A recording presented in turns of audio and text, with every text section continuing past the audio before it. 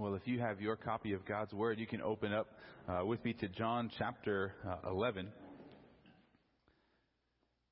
There is a well-known phrase in the English language that is used to describe someone who shows their emotions rather than hiding them. You may have heard this phrase. He wears his heart on his sleeve.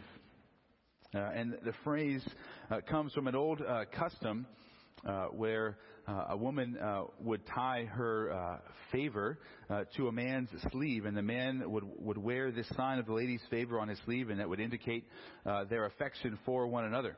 And in 1601, William Shakespeare used the expression in his play Othello, and that brought it into widespread use in the English language. And cultures have differing values when it comes to the appropriate expression of emotions. Some will value expressing your emotions and wearing your heart on your sleeve, but others value reservation and caution against the showing of such expressions of emotion. Yet even among certain cultures, there may be differing personalities, and some people can't help but wear their emotions. And Jane Austen's book Sense and Sensibility tells this tale of two sisters, right? One represents Sense, a sister who is very quiet and reserved, and I'm sorry, I got that backwards. Sense is the sister who wears all of her emotions on her sleeve and makes quick decisions and speaks her mind and all of these things. And then the other sister, Sensibility, it exercises more self-control of her emotions. And it's safe to say that in a church body, and really any large gathering, there are going to be some of us who are more prone to expressing our emotions, and then there's going to be others who may be difficult to even get them to crack a smile, right? And the typical expressions of emotion in a house are probably more one-sided, maybe towards the feminine side of the household and that expression of emotions, and men tend to be more stoic. Some of that goes back to the John Wayne cowboy of what masculinity looks like. But what we should realize is that biblically speaking, whether we are stoic or whether we are wearing our heart on our sleeve, that we all express the inner workings of our heart in different ways. And to a certain extent, we are all wearing our hearts on our sleeve, even if we think that we are not. And as we come to the end of John chapter 11 here, what we are going to see is the ways in which our hearts are revealed. As we come to John 11, we're going to be looking at verses 45 to 54 this morning. And what we're going to be looking at is the way that the religious leaders responded to a miracle that Jesus performed. A miracle that he performed in Bethany, just about 2 miles outside of Jerusalem. And there were many Jews from Jerusalem who came to comfort a family that had lost a brother. These Jewish leaders and many Jews came to comfort Martha and her sister Mary over the deaths of their brother Lazarus. And Jesus comes not only to comfort, but he comes to raise Lazarus from the dead. And we saw that last week that Jesus raised Lazarus, and this is maybe the most profound miracle that Jesus performed in his earthly ministry. If you pick up reading with me beginning in verse 38 in John 11, we'll cover what we looked at last week, and then we'll read through verse 54, what we're going to study this week. But verse 38 begins, "So Jesus again, being deeply moved within, came to the tomb. Now it was a cave, and a stone was lying against it. And Jesus said, 'Remove the stone.' And Martha, the sister of the deceased, said to him, 'Lord, by this time he smells, for he has been dead 4 days.' And Jesus said to her, 'Did I not say to you that if you believe, you will see the glory of God?' And so they removed the stone. And then Jesus raised his eyes and said, 'Father, I thank you that you have heard me. And I know that you always hear me, but because of the crowd standing around, I said this so that they may believe that you sent me.' And when he had said these things, he cried out with a loud voice, "Lazarus, come forth!" And the man who died came forth, bound hand and foot with wrappings on his face, and his face was wrapped around with a cloth. And Jesus said to them, "Unbind him and let him go." Therefore, many of the Jews who came to Mary and saw what he had done believed in him. But some of them went to the Pharisees and told them the things which Jesus had done. Therefore the chief priests and the Pharisees gathered the Sanhedrin together and were saying, "What are we doing? For this man is doing many signs. And if we let him go on like this, all will believe in him. And the Romans will come and take away both our place and our nation." But one of them, Caiaphas, who was high priest that year, said to them, "You know nothing at all, nor do you take into account that it is better for you that one man should die for the people, and that the whole nation not perish."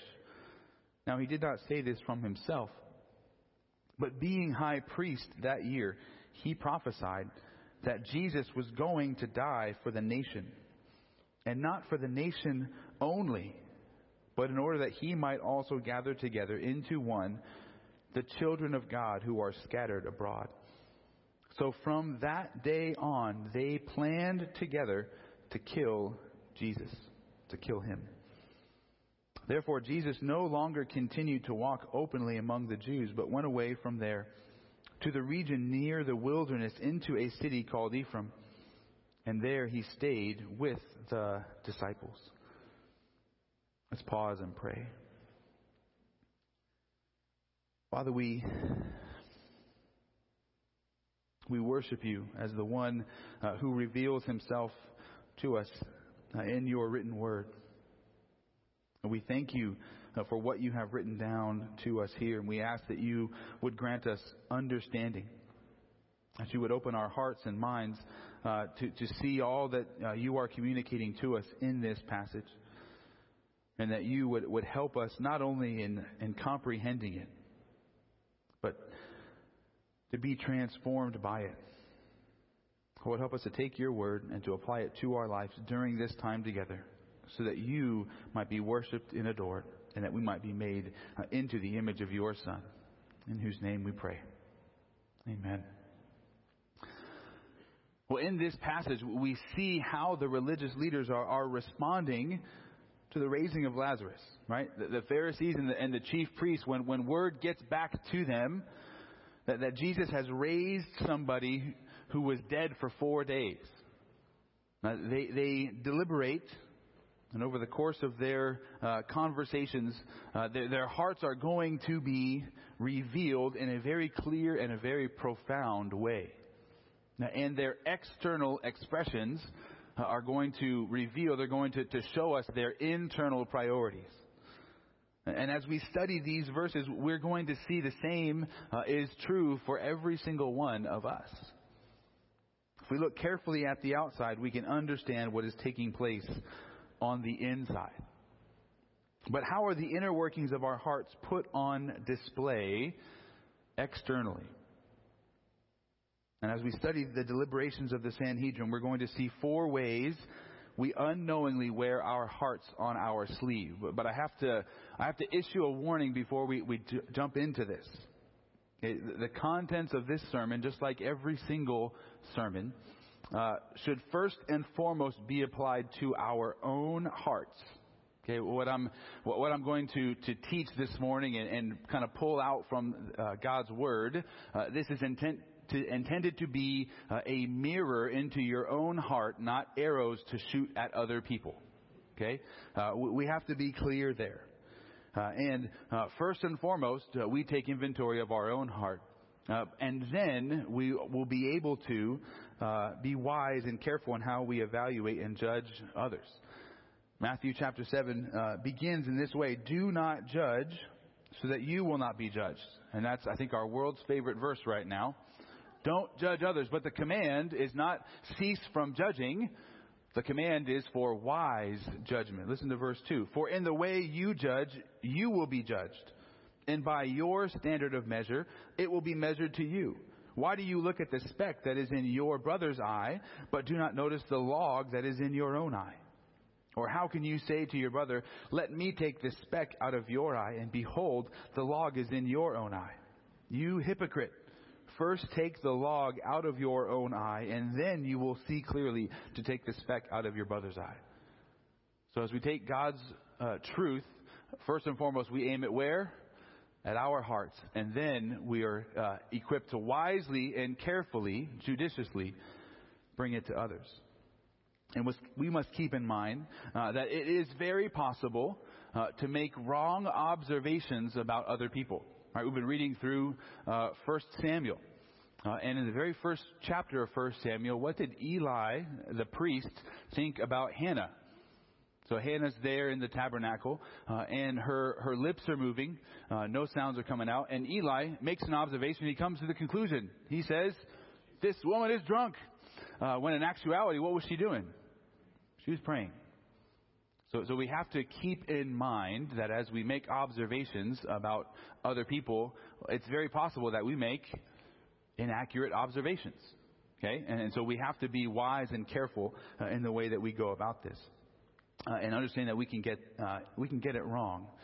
But ultimately, we are called to judge. We can't refrain from judgment, but we aim judgment first and foremost at our own hearts. So as we look at the four ways our hearts are revealed, keep that in mind. But this is the first way our hearts are revealed. In verses 45 and 46, they say that our actions reveal our beliefs. If you look with me again at those verses. It says, therefore many of the Jews who came to Mary and saw that what he had done believed in him. And some of them went to the Pharisees and told them the things which Jesus had done.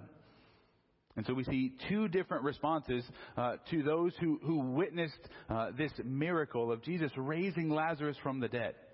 And again, we, in our own minds, we may think, well, if I was there, I immediately would have believed. Like, how could you not believe after a man who, when he comes out of the tomb, a wave of odor hits you?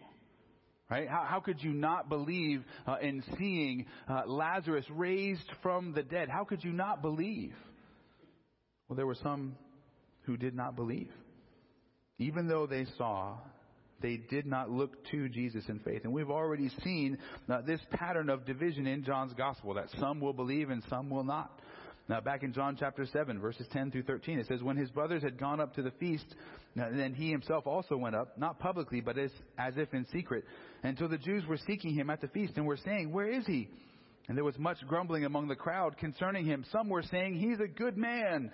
And others were saying, no, on the contrary, he leads the people astray. And yet no one was speaking openly of him for fear of the Jews. There is always division about who Jesus is.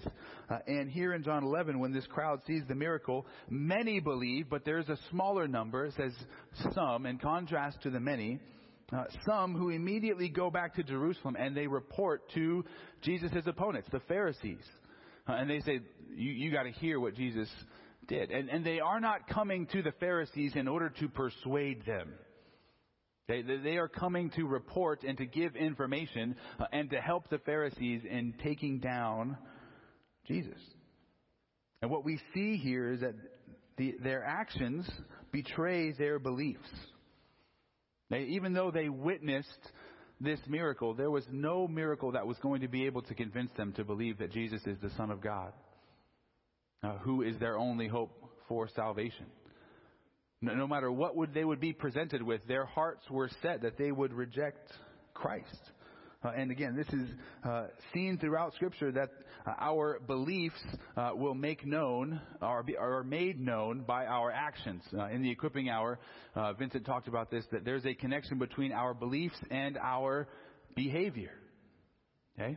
And again, this is seen all throughout Scripture. Listen to this parable spoken of by Jesus in Matthew chapter 13. If you want to turn there, you can. Matthew chapter 13, verses 45 and 46. It says, again, the kingdom of heaven is like a merchant seeking fine pearls. And upon finding one pearl of great value, he went and sold all that he had and bought it. So what does this man believe about this pearl that he has found? That it's of little worth? No, he's willing to go and sell everything else that he has because this one thing he believes to be more valuable than anything else in life. Now, if you're there in Matthew, you can turn over a couple other pages to another situation in the ministry of Jesus. Matthew chapter 19, verse 16. A story that you might be familiar with, the rich young ruler. It says, behold, and someone came to him and said, Teacher, what good thing shall I do that I may have eternal life? And he said to him, why are you asking me about what is good? There is only one who is good, but if you wish to enter into life, keep the commandments. And then he said to him, which ones? And Jesus said, you shall not murder, you shall not commit adultery, you shall not steal, you shall not bear false witness, honor your father and mother, and you shall love your neighbor as yourself. And the young man said to him, all these things I have kept. What am I still lacking? Jesus said to him, if you wish to be complete, go and sell your possessions and give to the poor, and you will have treasure in heaven. And come, follow me. But when the young man heard this statement, he went away grieving, for he was one who owned much property. So even though this young man professed faith in God, he professed a desire to pursue and obtain eternal life, what did his actions proclaim? What did he really love and want in life? Yeah, wealth, riches. And so his actions exposed and revealed his beliefs. We might profess one thing, but we practice another thing. And so when there's a conflict between those two, which one is more accurate? What we profess or what we practice? The practice reveals what we really believe. So I would ask this: what do your actions, both public and private, reveal about what you truly believe in life? Also, would there be continuity between your actions, public and private? Are you one way in public and another way in private? And again, which one is going to be the true you in that sense? Not the public one, but the private one. It's been said that who we are on our knees before God, that is truly and genuinely who we are. You can't hide anything there. You can hide it in front of other people, but our actions will always betray our beliefs. Do your actions reveal that you trust and rely upon Christ wholly and completely? Or that you trust and rely in something else other than Christ? Do your actions betray that something else is of greater worth to you? Right? Is Jesus that pearl of great value that you're willing to sell everything else for because he is of infinite worth? If you really believe that, your actions will support it. And if you believe something else, your actions will reveal what you believe. This is the first way our hearts are revealed here. There's a second way in verses 47 and 48. We can say that our fears reveal our idols. Therefore the chief priests and the Pharisees gathered the Sanhedrin together, and they were saying, "What are we doing? For this man is doing many signs, and if we let him go on like this, all will believe in him. And the Romans will come and take away both our place and our nation." Now, during Jesus' earthly ministry, his primary opponents, the ones that he was always at odds with, were the Pharisees. And kind of understanding a little bit of the Jewish culture at this point in time, the Pharisees were the ones who were the teachers in the synagogues throughout the land of Israel. They were the ones who were the teachers, so-called the pastors of the Israelites throughout the land. They were the keepers of the law, the scribes and the teachers, and who they kept the law and they copied the law and they taught the people. Or at least that was what they were supposed to do. But when Jesus comes and enters into world history, the Pharisees were no longer teaching the Word of God. They were actually teaching their tradition. They weren't teaching from the Old Testament. They were teaching from the commentary, the rabbinic commentary on the Old Testament, and sometimes even teaching on the commentary of the commentary. So there's layers removed from God's Word, and that's what they were teaching the people. And that's where Jesus' evaluation of them is, you actually don't know God's Word. And you are elevating the traditions of men over what God has taught. And so even though the Pharisees were the primary opponents of Jesus during his ministry, it was the chief priests that we see here, who were primarily Sadducees, who were responsible for the arrest and the crucifixion of Jesus. And the Sadducees, the chief priests, they were the priestly class, but they were also the political leaders of Israel. And while in the Old Testament it was intended for the line of priests to be descended from a specific individual, Aaron, and the priest would be in his line, well, during the times of the Romans and during other times where Gentile governments ruled over Israel, the position of high priest was really more of a political position. And the Roman governor would appoint a high priest that he could work with. And he would do his bidding in leading the Jews. But here what we have is the chief priests and the Pharisees, the synagogue teachers, who make up the Sanhedrin, which is a body of 70 men who was kind of the singular governmental body in the land of Israel under Roman authority. But it was the judicial, the legislative, and the executive branch all rolled into one. So what we see here is there is an emergency government meeting in response to Jesus raising Lazarus from the dead. News comes back to the Pharisees and we have to meet. We need an emergency session because we have to talk about this right now. And they asked this question at the beginning: what are we doing? The idea of what is it we are accomplishing? And you can answer that really, and you're not doing much. You're not doing much of anything. And meanwhile, they're not doing much. And what is Jesus doing? Many miracles. So what are we doing? Nothing. But Jesus is doing all of these miracles, and the net effect is more and more people are looking to Jesus in faith. More and more people are seeing what he is doing and hearing the words that he is proclaiming, and they are believing in him and beginning to follow him. And this is what the religious leaders are fearing. If you look at the second half, or really all of verse 48, you see what they are afraid of. If we let him go on like this, all will believe in him. And the Romans will come and take away both our place and our nation. They say, if everybody believes in Jesus as the Messiah, the people are going to revolt against Rome. That was the hope and the dream of Israel as a nation, that when the Messiah comes, they will finally be done with the Romans who have been ruling over them for some time. And the religious and political leaders gather together and say, if everybody believes in Jesus, they're going to revolt against Rome, and then what's going to happen? The Romans are going to come and they're going to take away our place, probably speaking about the temple, and they're going to take away our nation. And these fears that they express here in verse 48 are revealing the idols that they have set up within their hearts. It's revealing what is most important to them.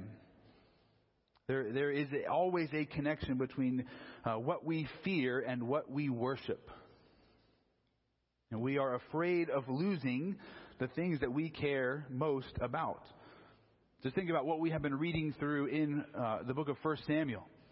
It's amazing how the fear of man comes to the forefront over and over and over again. In 1 Samuel chapter 15, King Saul had been given instructions on how to deal with the Amalekites. But he disobeyed God. And he didn't do what he was supposed to do. And when he's confronted by the prophet Samuel, he says, hey, it's better to obey than to just offer sacrifice. God doesn't care how many outward expressions you are giving to him if you are not obeying what he's actually written and what he's actually commanded you to do. And listen to what Saul says. When he finally sees, after Samuel speaks to him, he sees clearly what he did. He said that he sinned against the Lord because, he says, I feared the people and obeyed their voice. I feared the people and obeyed their voice. Ed Welch, a biblical counselor, writes this in one of his books. When you fear something, you are controlled by it. If you fear people, you are controlled by people. It's as if the opinions of other people are a threat to you, and you are always looking for ways to ward off their life-threatening rejection. So, biblically speaking, fearing people is worshiping people. This is why the most often repeated command in the entire Bible is, do not fear. Don't be afraid of people. Don't be afraid of circumstances. Rather than choosing to be afraid of people and circumstances, what are we called to do? To have faith in God. To trust in Him. Additionally, we are told the beginning of knowledge, the beginning of wisdom is what? The fear of the Lord. So here we have do not fear and yet also fear. Why are we called to fear the Lord? Because fear is connected with worship. If we fear the Lord, we are going to be worshiping Him. And when these political and religious leaders fear losing their place in the nation, right? If the temple is destroyed and the nation is taken away, what does that mean for these leaders? Who are they leaders of at that point? Nobody. And what they value most, they're not really concerned about the nation. They're concerned about themselves. Their position of power in society. Their idols have been revealed by what they fear. What is it that you are afraid of losing? It's a worthwhile question. Your health? Your money? Your constitutional rights? Your job? Your children? Your spouse? But how can those be idols? Those are good things, right? No, we are guilty of idolatry even when we turn good things into ultimate things. Take God's good gift and place it over God Himself. This is what I'm now living for. This is what I'm now bowing down to. Paul Tripp puts it this way. Idolatry is not just when a religious God replaces the one true God. And it is not just when your heart is ruled by an evil thing. It is in its most fundamental everyday form, idolatry is when good things are out of balance in our hearts. Idolatry is when things take on a greater weight in our hearts than God does.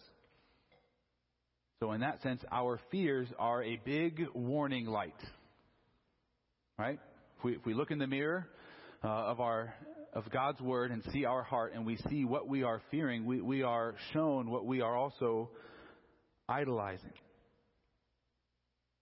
Shows us what has become the top priority.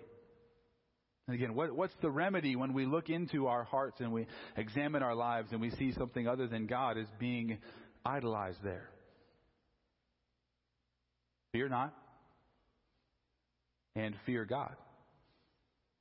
Turn your fear to be directed towards the one true God who deserves all of your reverence, all of your worship. Begin to look to Him in faith, understanding that those idols are never going to satisfy. They're never going to be the solution to your problems. Fear God and do not fear people and circumstances. But what is driving the religious leaders here is a fear of losing their power and their position. Our actions reveal our beliefs. Our fears reveal our idols. Thirdly, verses 49 to 50, our sacrifices reveal our worship. But one of them, Caiaphas, who was high priest that year, said to them, "You know nothing at all, nor do you take into account that it is better for you that one man should die for the people, and that the whole nation not perish." What Caiaphas is going to say here, as the high priest, he was high priest for 18 years, not just this one singular year. But the idea is that he's the high priest during this very fateful time, this fateful year in which Jesus is going to be arrested and crucified. Caiaphas speaks to the members of the Sanhedrin in a very disrespectful way. He says, "You know absolutely nothing." And he offers up a solution. And the idea that they should sacrifice Jesus to the Romans. That Jesus can be the scapegoat. Say, hey, if Jesus dies, we won't have any trouble with the Romans. And then guess what? The nation gets to survive. But again, their main goal is not the survival of the nation, it's the survival of their idols. That's what they value most. And Caiaphas, well, he is willing to sacrifice Jesus in order to keep his idols. And our idols become really, really obvious when we are willing to sin in order to get them or in order to keep them. Right? But what are you willing to lie, cheat, and steal to obtain or to keep? So you find those idols in your heart, in your life. Stuart Scott says, "We worship that which we serve, speak about, sacrifice for, seek after, and spend money on." Right now the Olympics are going on. We have these world-class athletes. What have they sacrificed in order to get to the top of their profession or their athletic ability? They've sacrificed probably lots of carbs, right? They've made sacrifices in their diet. They probably sacrificed lots of sleep, right? When you and I are sleeping in until like 6:30, they've probably been up for a couple of hours, working and laboring. You know, they sacrifice many things and their leisure time. Sacrifices that you and I are not really willing to make. They make sacrifices in order to attain their goals. Those who worship and idolize success in their careers, they're also willing to make sacrifices, right? If we idolize and worship success in our careers, what are we probably going to sacrifice? Time at home. We are willing to sacrifice our family time in order to achieve something else. Those who are addicted to alcohol are usually willing to sacrifice human relationships to pursue their idol, to pursue their own solution to life's problems. Because it creates a whole lot of conflict when they pursue that idol. And think about what Caiaphas is willing to sacrifice here in order to keep his idols of power and position. He's willing to sacrifice Jesus. And that is the nature of many idols. They require us not just to make self-sacrifices, but they require us to sacrifice others on the altar of our idols. If we're going to maintain an idol, we're going to have to make some sacrifices. And in such cases, the pain of our idolatry sometimes falls more upon others than it even does upon ourselves. But compare this with a right view of worship that we're going to see when we reach the end of 2 Samuel. It's going to be a moment in time where David is going to have the opportunity to purchase the land on which the temple is eventually going to be built. And the owner of that land says, I'll just give it to you. I'll give you the land, David. And this is David's response. However, the king said to Araunah, "No, but I will surely buy it from you for a price. For I will not offer burnt offerings to the Lord my God, which cost me nothing." David says it's not going to be worship if it costs me nothing. What am I sacrificing? What am I giving to God if it's cost me absolutely nothing? And that's what Caiaphas is saying here. He's willing to sacrifice someone else to keep what he wants and values most. David understood that he was not truly worshiping God if he was offering up something of no value. But proper worship always involves sacrifice of our time, talents, and treasure. Worship is costly. That's the nature of it. And yet we are all too often unwilling to make any sacrifices for God. We are all too often like Caiaphas. Right? We are willing to sacrifice Jesus so that we may keep our idols, the things that we value most in life. All too willing to cut Jesus out. One pastor has used the illustration that we are all too willing to give God our leftovers. Right? No, we don't want to give him the main meal, first priority, but we give him the leftovers. Anyone really love leftovers during the week? Some people, yeah. Sometimes the meal is better the second time if kind of all the juices sink in. But that's not the way that it works with our worship. Okay, we have to be convinced of that. Does God want our leftovers, or does He want our best? Which one costs us? Do leftovers cost us? No. Yet that's what we are all too often tempted to give to God. And here's one small application to take away. Begin to see scheduling conflicts as worship decisions. When another activity conflicts with your devotional time, right? When Netflix in the evening is going to impact your time with the Lord in the morning, you have a decision to make, right? But Netflix just kicks over to that next episode, right? And you make a choice. You stay up late, and then what happens? And then God kind of gets wiped away. So I'll figure out when I can give God my leftovers. See scheduling conflicts and every single decision that you make as a worship decision. Here's another small application. When another activity or event conflicts with church or growth group, which one do you sacrifice? I'm not saying if you miss one Sunday or miss one Tuesday night or whatever it may be, but if on a regular habitual basis you are sacrificing time of worship and fellowship in favor of other things, that something is being revealed there. Okay, not a one-time thing, but if there is a pattern, that means something. We have to keep these truths in mind. Our actions reveal our beliefs, our fears reveal our idols, our sacrifices reveal our worship, and then fourthly, if you skip ahead to verse 53, our determinations reveal our destiny. It says, so from that day on, they planned together to kill him.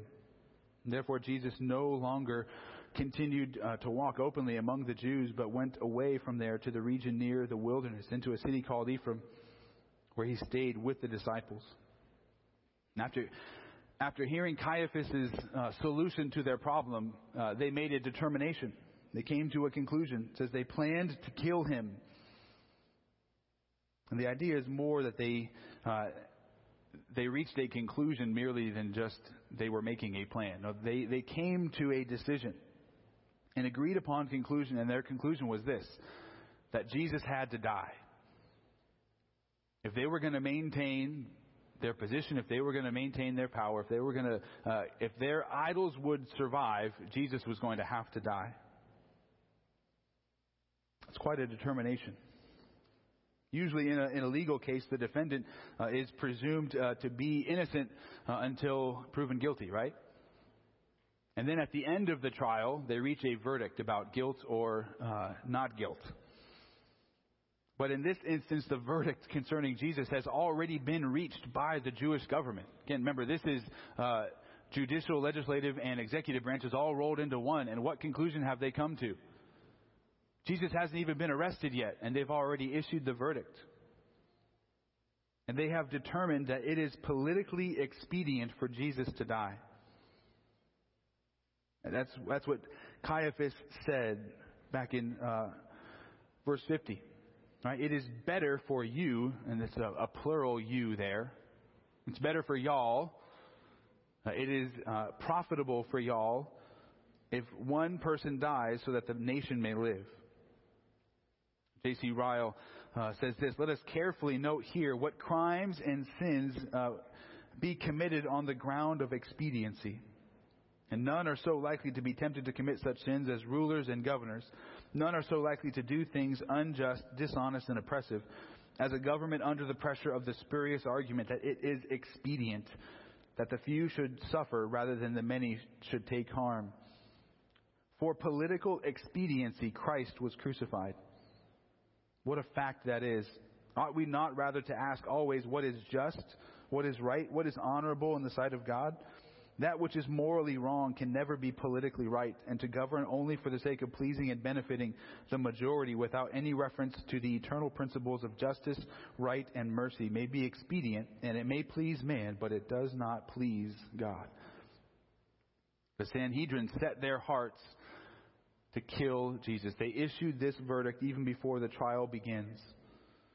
And ultimately, our determination about who Jesus is reveals our destiny, reveals where we are headed. Okay? For all of those who look to Jesus in faith as the Son of God, who lived and died for sinners, who rose again on the third day, if you look to Him in faith and trust in Him, it says that we will be with Him for eternity. You make that determination. But if you determine not to look to Jesus in faith, if you make the determination to reject Christ, then we remain in our standing of rebellion against a holy God. Back in John chapter 3, verse 36, it says, "He who believes in the Son has eternal life, but he who does not obey the Son will not see life, but the wrath of God abides on him." And we have a determination to make, and that determination is going to reveal where our destiny lies. So we've seen these four ways that our hearts are revealed here in this passage. Our actions reveal our beliefs, our fears reveal our idols, our sacrifices reveal our worship, and our determination about Jesus reveals our destiny. And yet there's still something else to keep in mind that we must not overlook. If you go back to verses 51 and 52, we see that God uses all things for His glory.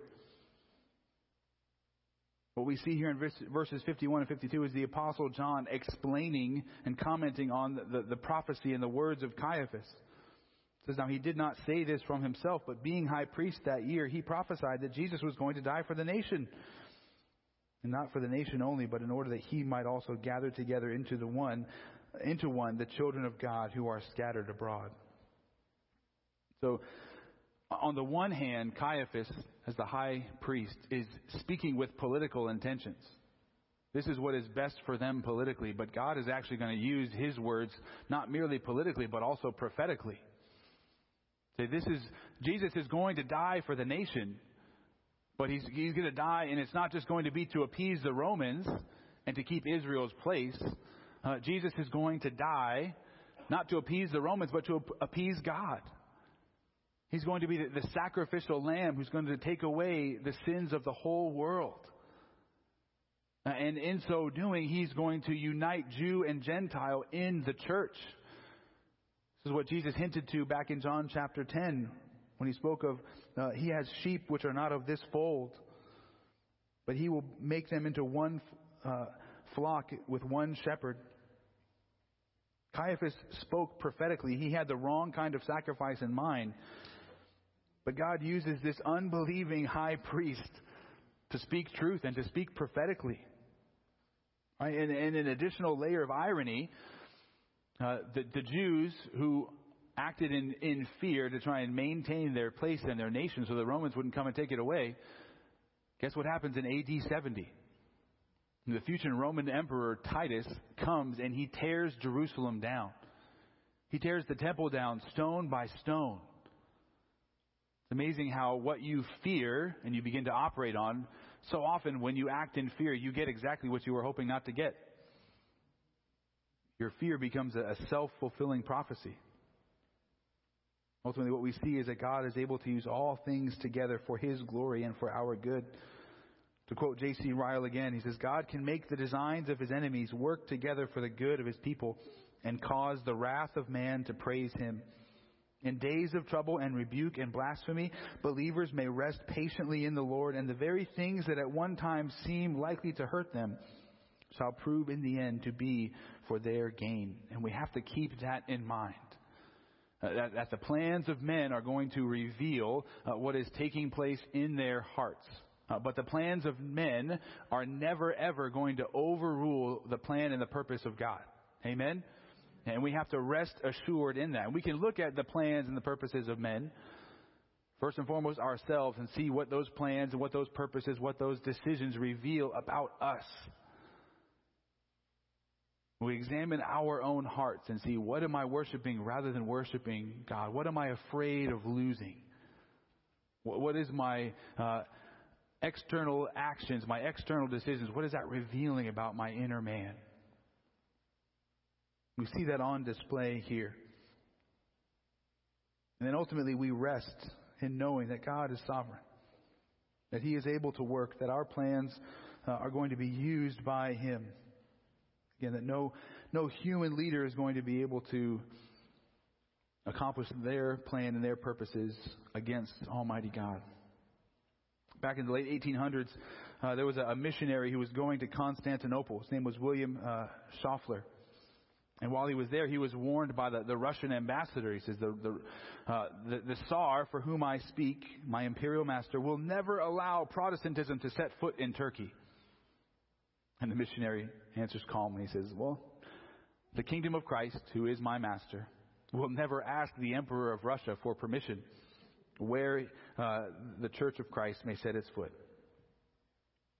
We have to understand that. Let us take heed to examine our hearts, to examine our lives, to see what is revealed about our inner lives. And then also may we entrust ourselves to the God who knows our hearts perfectly. Amen? Let's pray. Father, we come to you knowing that you are the sovereign one. Knowing that you are able to see the depths of our hearts, knowing that your word is able to give us insight into our own hearts and our own souls. We'd ask that you would use what you have taught us and what you have proclaimed in your word this morning to see ourselves clearly, even as you would see us.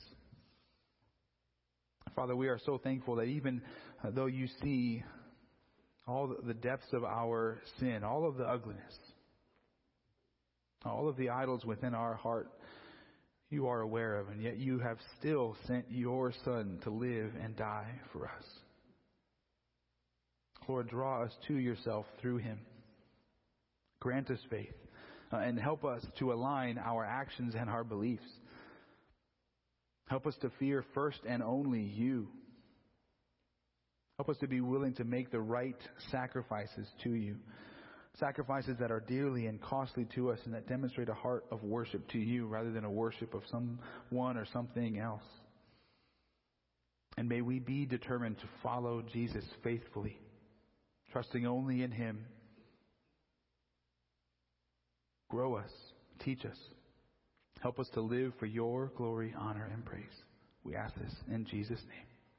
Amen. Amen. Please stand as we finish with Wonderful, Merciful Savior.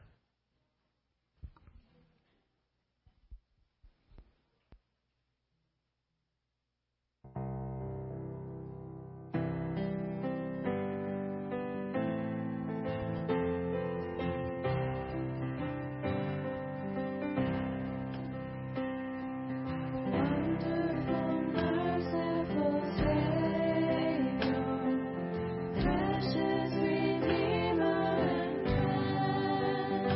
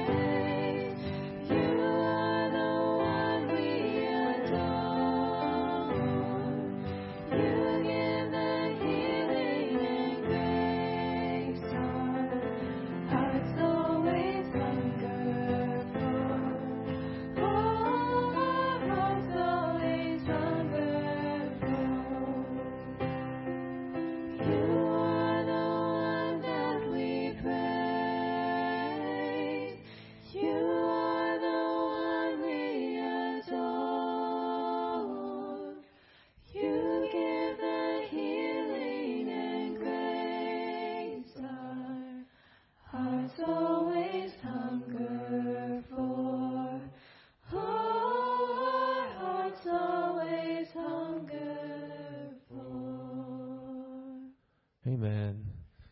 So we are finished. We have 10 minutes till baptisms. So you got 10 minutes to go get your kids. Ready, go. Baptisms, an unnamed preacher went late, but we'll start at 55 rather than at 50. All right. Yeah, let's do it.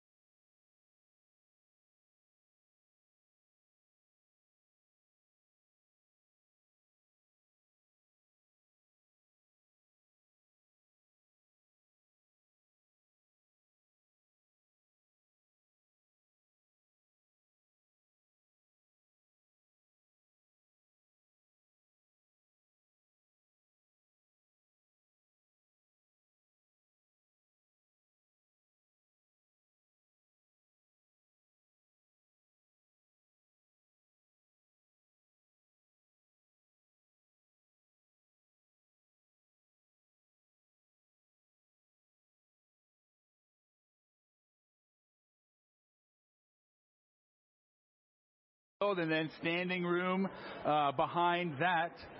But this is a wonderful and joyous celebration of what the Lord has done in the lives of these 4 individuals who are about to be baptized. And we have seen the power of the gospel on display in the lives of Nicola, Jessica, T, and David. And they have each professed faith in Christ and understanding of the gospel, and they have demonstrated that with a changed life. And you get to hear their testimonies in a moment, but I'd love to pray once more to begin these baptisms. Heavenly Father, you are the Lord of hosts, and we are amazed to know and to realize that those hosts of angels, you tell us in your word that they are so intrigued by salvation. They are so intrigued by the gospel. There is no redemption for them, but you have sent your Son to be born of a virgin, to live a perfect life as a man in order to redeem us as human beings. And we are so amazed and so humbled by the truth of the gospel.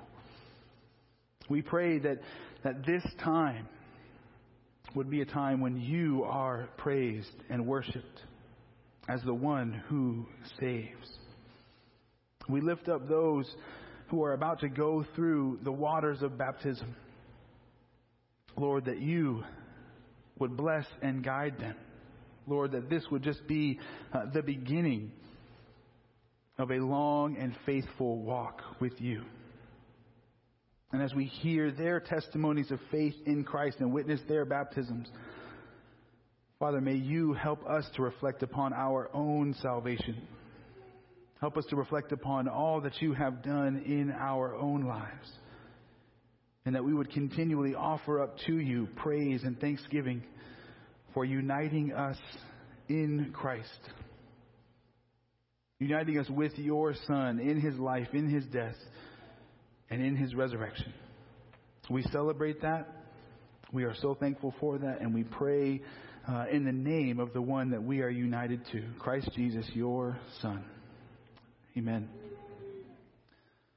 Well, there are 2 ordinances that the Lord has given to his church, and they are intended to mark out who is a part of the church. The first ordinance is baptism. And baptism is in and of itself a picture of our identification with Jesus in his life, in his death, and in his resurrection. And the second ordinance is the Lord's table. And that's the family meal. If baptism is walking through the front door into the Christian house, then the Lord's table, the Lord's Supper is the family meal where we get to regularly rejoice in how we have been saved and rescued in Jesus. And Romans 6 verses 3 through 5 describe and provide the deeper meaning of baptism. That baptism is in and of itself, it does not save anyone. It is intended to be a spiritual or a physical picture, a physical illustration of what has already taken place in the lives of these individuals. That they, and to use the words of Romans chapter 6 verses 3 through 5, do you not know that all of us who have been baptized into Christ Jesus were baptized into his death? That we were buried therefore with him by baptism into death, in order that just as Christ was raised from the dead by the glory of the Father, we too might walk in newness of life. For if we have been united with him in a death like his, we shall surely be united with him in a resurrection like his. Amen? Those who are being baptized, they don't stay under the water. They don't stay dead. They're raised to newness of life. And additionally, we gather here to bear witness because when someone is baptized, they are baptized into the church. 1 Corinthians 12 verse 13 says, for in one Spirit we were all baptized into one body, Jews or Greeks, slaves or free, and all were made to drink of one Spirit. And so we are welcoming these who are being baptized into fellowship. They are being baptized into the corporate body of believers. That is the church universal. The church that began on the day of Pentecost in the book of Acts and will continue until Christ Jesus comes again. And before each of these baptisms, what we're going to get to hear is a brief testimony of how the Lord has worked to save each of them. And then we'll baptize each of them one by one. But I would love to invite Nicola to come up first and to get to share her testimony of how she has come to faith in Christ.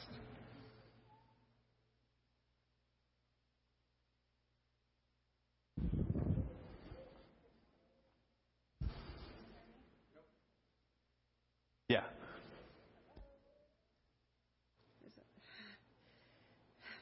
I think it's working. Oh, there it is. Okay. Well, yeah.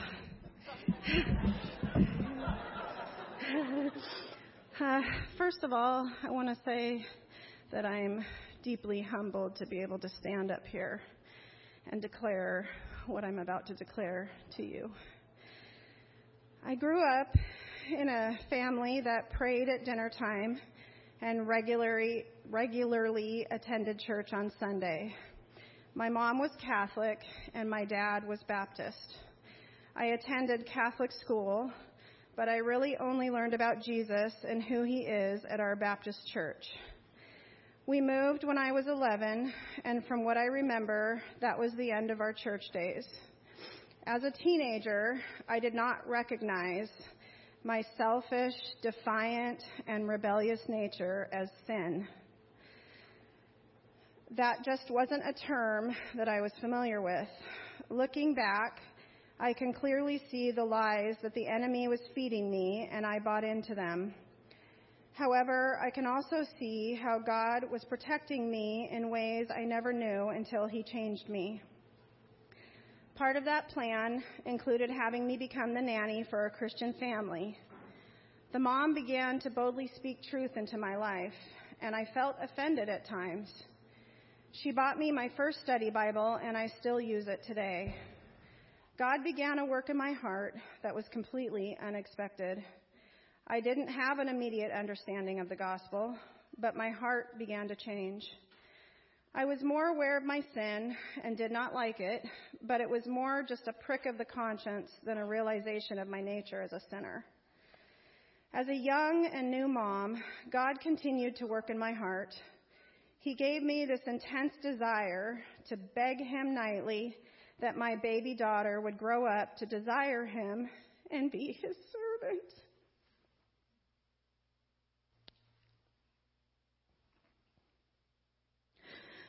Those were my exact words.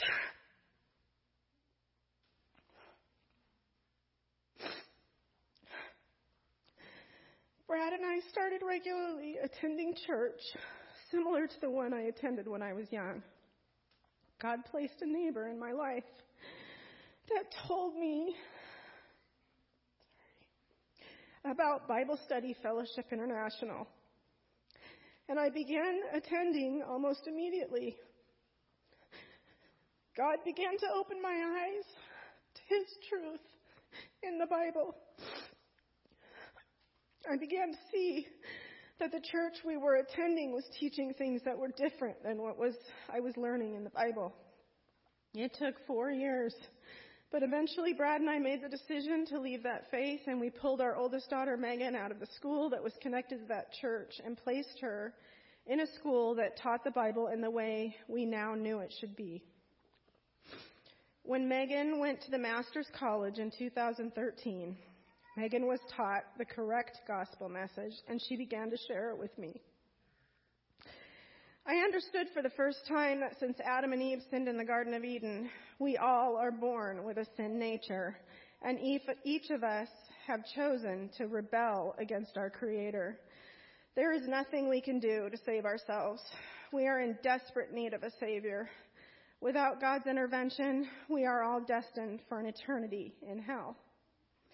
That is the bad news taught in Scripture. The good news is that God's love for mankind is so deep that he provided a way for man not to spend an eternity in hell separate from him. Our Heavenly Father has provided a bridge for us to cross in his Son, Jesus. When the Father sent his Son, Jesus, into the world, Jesus took on flesh and lived a life of perfect obedience to his Father. which qualified him to pay the penalty for each of my wicked thoughts and sinful deeds on the cross. Jesus experienced the wrath of his Father for me, so that I could be with my Father in heaven. He gave me mercy when I deserved punishment. There was nothing I could do to get myself into heaven. Jesus paid it all. All to him I owe. Megan pushed me to answer hard questions like, do you think you're going to heaven? And why? These were hard questions to be asked from the one I was supposed to have taught about Jesus. The Lord had to break down my pride for a while, but he was patient and continued to teach my daughter, who then taught me. When she met her husband, Tom, the Lord worked through him to help us have an even deeper understanding of his word. Tom counseled us through the book of Acts, which gave us the tools of what to look for in a church. We eventually ended up here at Ambassadors. I cannot pinpoint the exact moment when I believed that Jesus alone could forgive my sin, and I entrusted my life to him to save me. I have seen God's consistent and faithful work in my life for so many years. He gradually opened my eyes to see his truth over time and when I was ready. I am still a sinner, and I am keenly aware of my sin as I never was before. Instead of making excuses for my sin, it now burdens me. I have an understanding that all I can do for my sin is take it to the one who created me and graciously changed me. Humbled and broken, I can now repent of my sins to God and also to those I sin against. This is huge. Because of the gospel, I am now able to humble myself and ask forgiveness from the people I have sinned against. 1 John 4:19 says, "We love because he first loved us." Prior to Jesus changing my heart, I was not capable of loving him or anyone else. Through his indwelling spirit, I can now bear the fruit of a believer, although not perfectly, as God is continually at work in me. I have a desire and an interest to study his word. I feel a strong connection to his people and church. I now feel like an alien in this world, and I recognize that this is not my home. I have the ability to see the good that God is doing in difficult situations, and I can praise him for that growth. One of the biggest changes has been the ability to pray for and love my enemies. That is, without a doubt, supernatural. These are just a few examples of the change Christ made in me, for which he deserves all of the credit and the glory. I was baptized at 8 years old, but at that time, I did not understand what baptism meant. Unfortunately, no one inquired at that time if I was truly committed to Christ, and no one evaluated my life to see that I was demonstrating the marks of a true believer.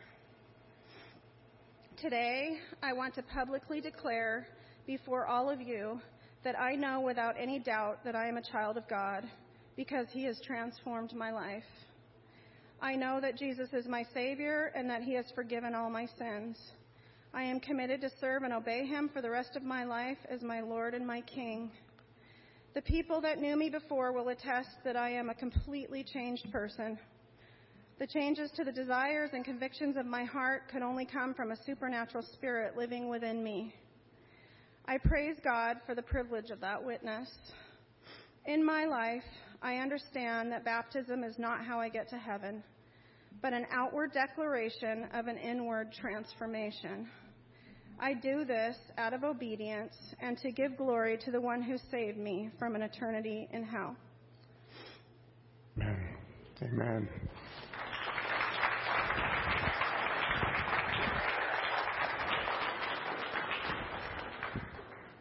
Perfect.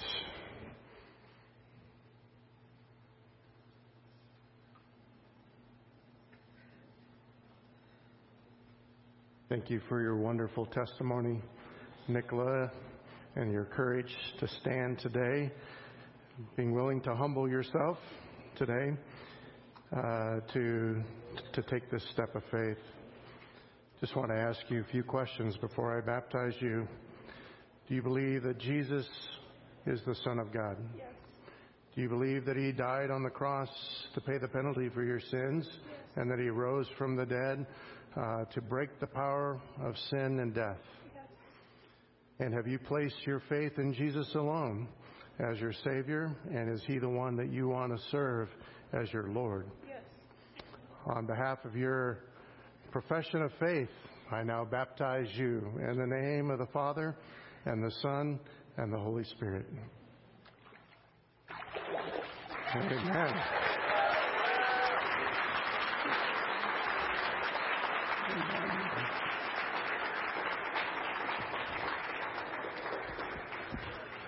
Perfect. Amen. Jessica.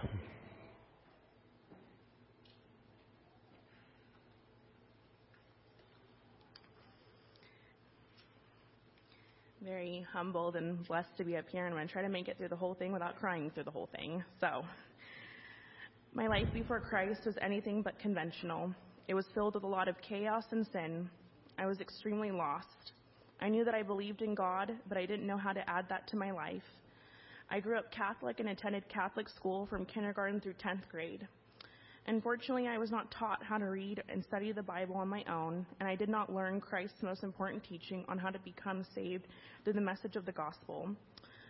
I was handed religion books that taught what the Catholic faith wanted me to know and believe.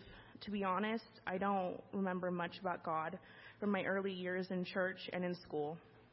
All I knew was that I had good works to do in order to gain entrance into heaven. Because of the sinful choices I was making in my life, I knew firsthand that the good works that I was taught to perform to experience forgiveness was not helping to remove the overwhelming guilt I experienced. Before, I didn't know where my meaning and purpose came from. I also chose to find my worth in people and men, not God. When I began to reap the consequences of my sinful choices, I began to feel discouraged and depressed. Unfortunately, I sought answers in secular therapy, a lot of antidepressants, and the gospel of pursuing more self-esteem. That eventually led me down the road of starving myself and then binge eating. Since I was looking for salvation in food and in loving myself enough, I began to think that I was the problem and that I was broken beyond repair. I even questioned my secular therapist as to why loving myself more was so hard for me to experience when the concept seemed so easy. Along the journey, I came to know Katrina McHatted. I was one of her clients when she was doing hair. I gave her the task of her life. I came in with blue hair and wanted her to dye it back to my natural color. I'm really sorry. Even though she's not here, I'm very sorry for that. We spent 5 to 6 hours fixing my hair, and now looking back, the Lord placed her in my life for a reason, which is what God does with everyone who comes into our life. We talked about religion, politics, and our different beliefs, and even though I had very strong opinions on religion, feminism, etc., we showed respect for each other. Don't get me wrong, I thought her beliefs and way of living were super weird. But I couldn't help but love the way she talked about her faith and her love for Jesus. It would be almost 2 years before I reached out to her again. I pled for her to help me. The previous weekend, I'd been partying and making unwise choices. On my way home, I felt so empty and lost. I was stuck in my various patterns of self-destruction. I happened to come home to a book I had ordered called You Are Not Enough, and That's Okay by Allie B. Stuckey. This ended up not just being another interesting book to read. It provided the answer to my heart's greatest longings. All this searching for why I felt unworthy or why I couldn't conjure up enough self-esteem and joy, I discovered that it was because I was looking for it in the world and not in the person of Jesus. That was the night the Lord spoke to my heart, and I wept with tears of joy and peace. I finally understood. I reached out to Katrina that night. She called me the next day, and we just talked for over an hour. She invited me to Ambassador, and I was welcomed. I had never been a part of a community like this before where people genuinely cared about me and my walk with the Lord. Jesus had become not only my Savior, but my Lord. He is who I worship now, not man, but God. Don't get me wrong. In this world where we idolize and worship the comfort of our phones, social media, relationships, it's difficult to consistently serve and worship Christ. It's comforting to know that the Lord has found me, and He has given me the faith to respond to His offer of salvation, especially when I struggle to believe that God could forgive all the past sins and my present struggles. Growing up Catholic, I was educated well on how to confess, but not to how to repent. When Pastor Bruce informed me that there was a difference, my mind was blown. Repentance is not just the remorse I feel for my sins when I confess them to the Lord. It's more than that. Repentance is a commitment to turn away from my sin and to turn back to God. It means to flee and to abstain from the sin, each sin. I have not been perfect in all that. I still slip and fall, but I have learned that I am at my weakest. The Lord wants me to run to Him and lay my struggles at His feet. This is what Jesus said to the Apostle Paul when Paul asked Jesus to remove a thorn in his flesh. My grace is sufficient for you, for the power is perfected in weakness. Paul made the following statement in response to Jesus' words of encouragement. Most gladly, therefore, I will rather boast about my weakness so that the power of Christ may dwell in me. Therefore, I am well content with the weakness, with insults, with distresses, with persecutions, with difficulties, for Christ's sake. For when I am weak, then I am strong. The Lord has changed my heart in more ways than I could have imagined. My heart attitude toward other people is softer. I still do have my sassy days, but with new perspective about people and the world, I know that Jesus can change the hearts and attitudes of others. No amount of secular therapy or antidepressants could have cured my sadness, my anger, or my insecurity. After 16 years of antidepressants, I no longer need them because of Christ. I have found meaning, purpose, contentment, peace, and joy in Him. He helped me to walk away from those friendships that tempted to dishonor Christ. My current lifestyle is what my worldly friends would call boring and being an old lady. How I speak about life, people, situations is a lot more loving. I do have my moments, but the Lord has been teaching me to be slow to speak and quick to listen. For those who don't know Christ, who feel immensely alone and lost like I did, I would urge you to consider Him. So many times, especially in today's world, we tried every method to cure our loneliness, depression, and emptiness, that we forget that Jesus alone is the answer to these struggles. Trusting yourself, believing in yourself, making yourself your own God will only lead to more pain and anxiety. Repent from making yourself your own God. Trust that God is and will always be enough. For believers who know God, I encourage you to keep praying and reaching out to the lost. You never know how God's truth spoken by you will impact others. I know that God used Katrina in my life when I thought I was too far gone and beyond His reach.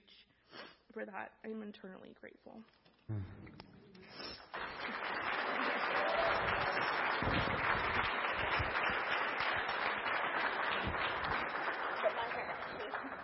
Well, this is an exciting day. We've been working on this day for about 3 months.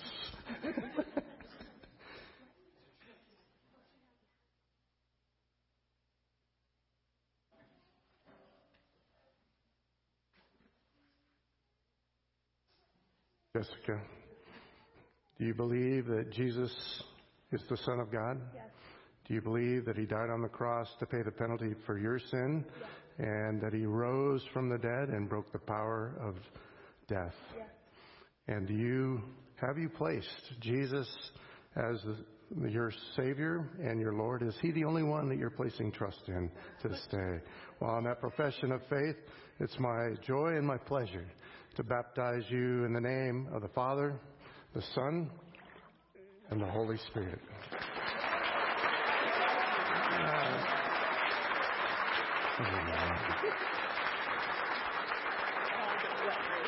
You bet. Wonderful. Tea.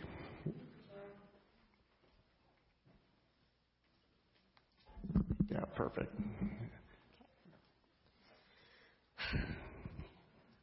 Luke 18:11. The Pharisee, standing by himself, prayed thus: God, I thank you that I am not like the other men, extortioners, unjust, adulterers, or even like this tax collector. In the same way that the Jews believed their heritage, law, and circumcision saved them, I believed, growing up in the church, my good morals and my family saved me. I was raised in the church, served in the church, and like a Pharisee, abstained from the world. I liked the thought of Jesus, but rejected the notion that I was truly a sinner in need of a Savior. After all, I was a good person. As long as I was not sexually immoral, drunk, or addicted to drugs, I was righteous before God. I believed Jesus died for me because he loved my good heart, not because I was a wretched sinner like the rest of the world. Though I was born into the church, it did not mean I was born again into the kingdom of God. Romans 3:23-24 says, "For all have sinned and fall short of the glory of God, and are justified by his grace as a gift through the redemption that is in Christ Jesus." As I grew older and the guilt of my sins compounded, I realized my outward morality could not overcome the guilt in my heart. I became all the more anxious, prideful, religious, and even though I had questions about my salvation, I was still trusting in my own righteousness. But my guilt began to overwhelm my thoughts no matter what I did. I lived in fear because I was realizing that I was not reconciled to God and could not escape his judgment. By the grace of God, I began to understand the gospel, that I needed to be saved from the penalty of my sins. My heart was evil, my works were worthless, and I needed forgiveness. I realized growing up in the church, my good morals and family could not save me, only the death of Jesus on the cross. I put my faith in Jesus, the Son of God, as my Lord and Savior.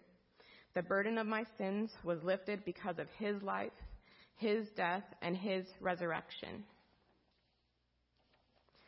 Philippians 3:7-9 says, "But whatever gain I had, I counted as loss for the sake of Christ. Indeed, I count everything as loss because of the surpassing worth of knowing Christ Jesus my Lord. For his sake I have suffered the loss of all things and count them as rubbish, in order that I may gain Christ and be found in him, not having a righteousness of my own that comes from the law, but that which comes through faith in Christ, the righteousness from God that depends on faith. By his grace I no longer rely on my good works or morals, but put my faith and trust in Christ Jesus my Lord. I no longer rely on a righteousness of my own, but in the righteousness imputed to me by Christ. I know the church doesn't save me, but I desire to be part of the body of Christ. I desire to obey Jesus out of love and not obligation. I am no longer fearful concerning my salvation, because salvation belongs to the Lord, and I know he is faithful to keep his word and promises. I preach the gospel to my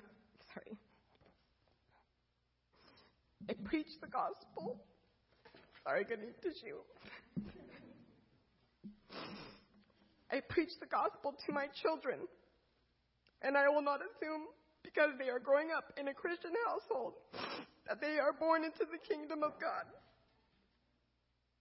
I know that they must put their faith in Jesus. I now view myself not as the Pharisee, but as the tax collector in Luke 18:13. But the tax collector, standing far off, would not even lift his eyes up to heaven, but beat his breast, saying, "God, be merciful to me, a sinner."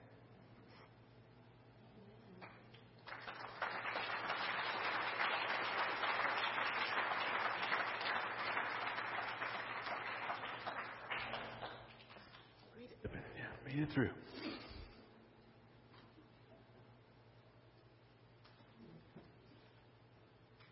I have some questions for you, T.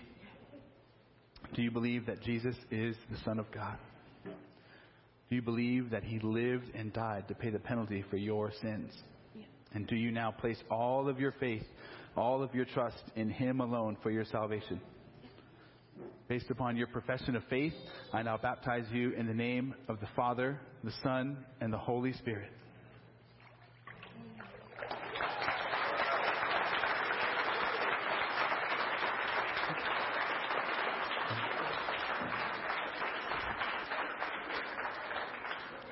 Amen, amen.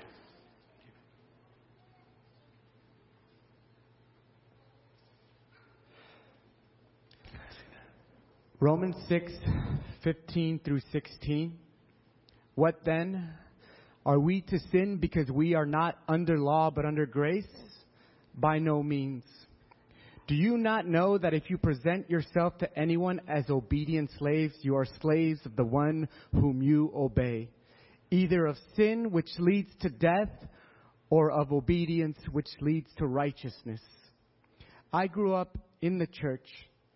I was a pastor's kid, went to a Christian school and surrounded myself with those who profess Christ. I had extensive knowledge of the Word of God, and if you had asked me, I would have said I believed Jesus died for my sins and rose to life on the third day. Yet my heart had another master. Sin reigned and ruled in my body as I always obeyed its lust and desires. Though externally I professed Christ and knew all the right answers, I was a slave of sin and not a slave of righteousness. I wanted Jesus as my Savior, but I did not know Him as Lord. After continuing in the same pattern of sin, addiction, greed, idolatry, there was a realization that I did not understand true repentance and faith in Christ. 2 Corinthians 7:10 says, "For godly grief produces a repentance that leads to salvation without regret, whereas worldly grief produces death." My life consisted of worldly grief, for I was only worried of the shame and the consequences my sin would bring if exposed. Though, if I could get away with it, I would gladly go right back to them because I loved sin. My conscience was full of guilt, but I had no ability to overcome it. By the grace of God, He gave me a godly grief which produced in me true repentance. I realized my sins were not merely mistakes, but a direct offense against the holy God. If then sin still ruled my body, I had no forgiveness of sins. I would have to pay the penalty of sin myself, which is the wrath of God. Therefore, truly and finally, I place my faith in Christ Jesus, the Son of God, as my Savior and as my Lord. For through His death on the cross, He paid the penalty of my sins and granted me forgiveness. And as Lord, He replaced sin as the ruler of my heart. For the first time in my life, I have a new master, the Lord Jesus Christ. By His grace and His mercy, He has freed me from the bondage of sin and death. I no longer desire the sins that once ruled me, but I desire to obey the word of my Lord Jesus. I desire His word. I desire to pray. I desire to love my wife as Christ loves the church. I desire to instruct and disciple my kids in the ways of the Lord. I desire not to just be in the church, but to serve in the body of Christ.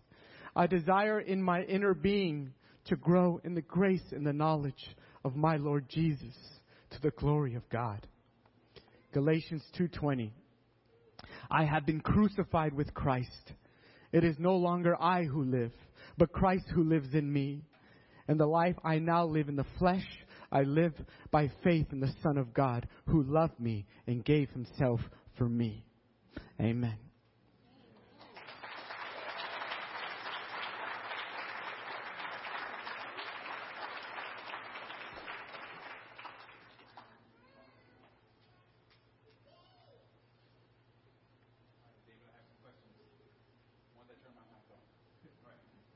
David, do you believe that Jesus is the Son of God? Yes. Do you believe that He lived and died to pay the penalty for your sins? Yes. And do you now place all of your hope and trust in Him alone for your salvation? Yes. Based upon your profession of faith, I now baptize you, David Lopez, in the name of the Father, the Son, and the Holy Spirit.